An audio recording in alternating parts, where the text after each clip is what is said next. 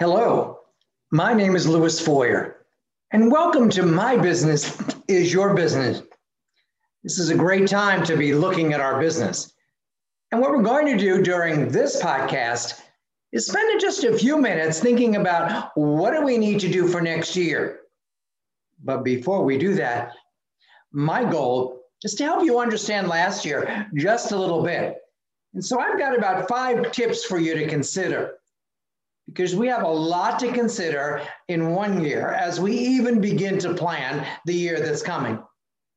So keep this in mind, and maybe you could use some of these tips at your next staff meeting.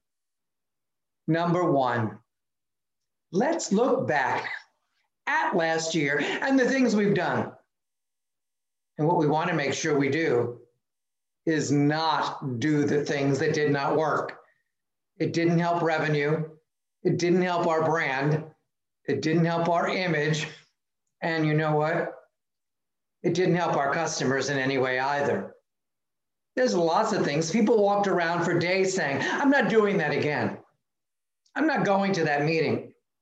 I'm not really going to switch these phone calls to another line. I'm not going to keep redoing this website. So make a list of what we learned and begin to identify what we're not going to do again. It could have been costly, too many errors, too many chances for mistakes. We need to make sure we start 2021 with a new perspective on what's good for the business. And now, number 2, think about cross-training. You know, we never know when we'll be short-staffed. We're not exactly sure when we may need extra staff to help on the phone or make a delivery or just to clean the shelves in the store. Cross-training has always been important. But you know, maybe after all we've been through, it's time to reconsider what we need to do to have other people be effective at helping other people in the departments right next to theirs. Can't begin to tell you how important that is. So little cross-training is going on in the business that sometimes even when a phone rings, people walk by the phone and never even pick it up. That's sad. They say they weren't trained to do phone. I bet they were trained to cash their checks. They were trained to go into their bank accounts and see if you paid them. But they also know if they walk by the phone, it's okay, because they missed that class on what to do when the phone rings.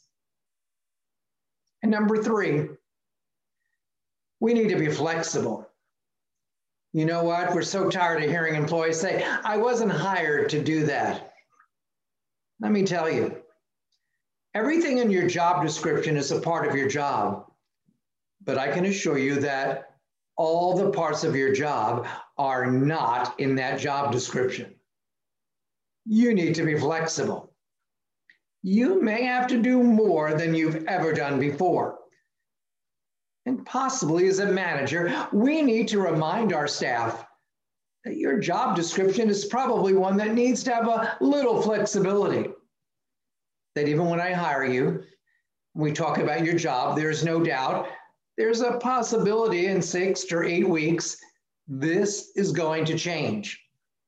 Because in order to be viable and survive and to thrive, we need to alter the job descriptions of the people that now work for us. And you could tell some staff for me, if you're not willing to change, I hope you are willing to change jobs. This is not going to stay the same. It's going to be different. And next, let's take a look at technology. For some, it's been a minor part of the business. For others, it's major. The whole role of telemedicine has changed. Maybe we need to review the technology and the software that's offered in the market that allows us to have family meetings. Maybe more comfortable Zoom meetings for family with instructions. Maybe we may even alter our hours so that we can meet with a husband or wife or a caregiver or a partner and explain how we're going to take care of mom, how we're going to turn on the concentrator, how we're going to clean the nebulizer.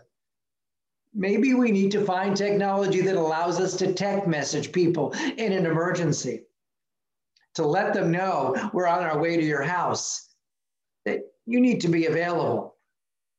Spend some time doing a review of all the software applications that may be appropriate for your business. Maybe we need to change our business model.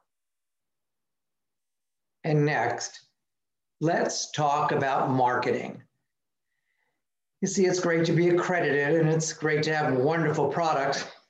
You may be selling the best in the marketplace, state of the art. But you know what? If no one knows about it, if no one's not aware of what you have nothing. And so getting the message out is important. And constantly, I've heard people say, we can't afford to go there.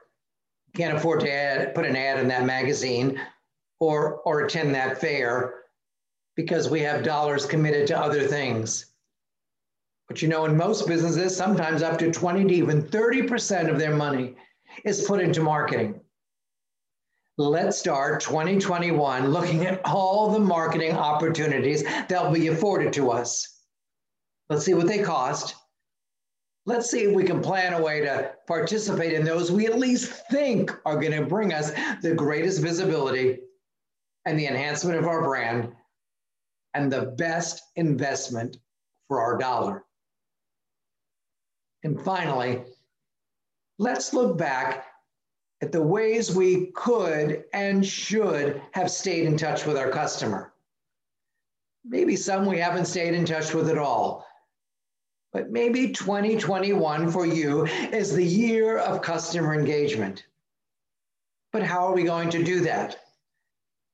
In the new year, we'll be doing a podcast just on customer engagement. But I can tell you, we need to be staying in touch with the customer as regularly as possible. Don't wait for them to be sick or need a piece of equipment.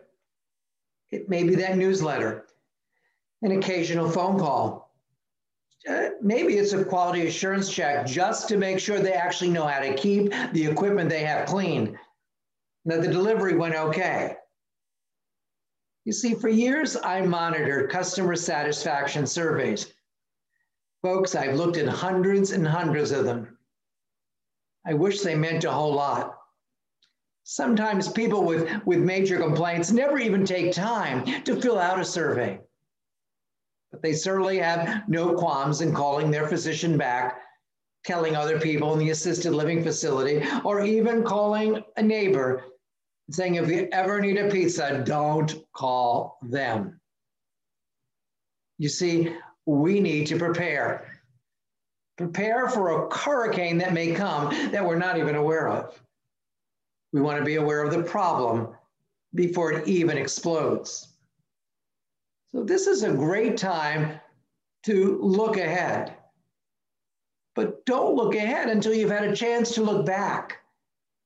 Look back even at areas where business used to come to you but is no longer coming your way.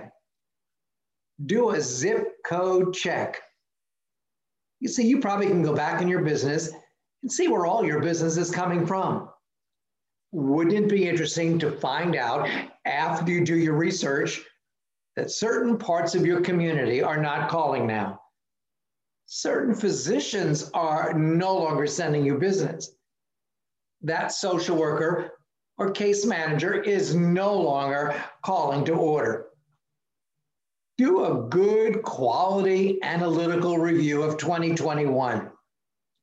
In spite of the crises we all experienced, there's something to be learned. You know, you probably even should be tracking your emails. Just because you think you sent out a message doesn't mean we've opened it. You see, the average open for most emails is only about 14%. So if you're doing mass emails and you're trying to reach all your customers, it may not be working. Look back. Spend a lot of time at looking at products that sold, or maybe some products you bought that are not selling at all. Is it because of advertising? Is it because you've never mentioned them? Maybe we need to do some training with our customer service reps on the phone and And go back to that podcast that I did many months ago called By the Way Selling, reminding people who call, by the way, did you know we sell X, Y, and Z? You see, there's much to be learned from our own experience. I'm telling you, as a business consultant for almost 40 years, the best education comes from your own staff. Let them be a part of your planning for next year. Keep in mind, they live and breathe your business every day. Let them be the consultants of the week. And try this experiment. Get your whole staff together and give them this question. If this were your business and you owned it, what are some of the major revisions you would make from what we did last year? And if you own the business, what would you like to see happen in the coming year? Put the onus on the staff. Make sure they have an emotional investment in the business. I've always wondered why we haven't used staff and our colleagues at work as our best consultants. Oh, I could tell you and come into your business and spend a day or two and tell you what's wrong. Probably wouldn't be a best use of your money. The best use of your money is to talk to your staff, encourage their contribution, encourage their advice, solicit their input, and then reach out to your customers, reach out to your referral source and say, we'd like to be a better company, but not for us, for you. And if you could share your advice, possibly in the coming year, we could institute those plans and programs in our own business. Remember, it is your business, but customers every day are investing in it. They purchase their oxygen. They may even purchase a gift in your store. They're investors. And you know what? Investors want to deal with companies who continue to improve and continue to care. And you can improve by looking back and moving forward and making next year the best year ever. I hope for you a couple of things. One, that you'll continue to share my podcast with your colleagues. That would be a great honor for me. And what also would be important is to use these programs for staff education, orientation, and building revenues.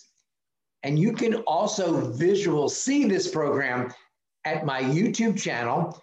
Go to YouTube. My channel is called, of course, Louis Feuer, F-E-U-E-R, and you can see all the programs that I put up on my podcast. And I'll try to do my best to bring you the best education in 2021, because I'm committed and I believe my career is making sure my business is your business and you do better every single day. Thank you so much, and please join me again.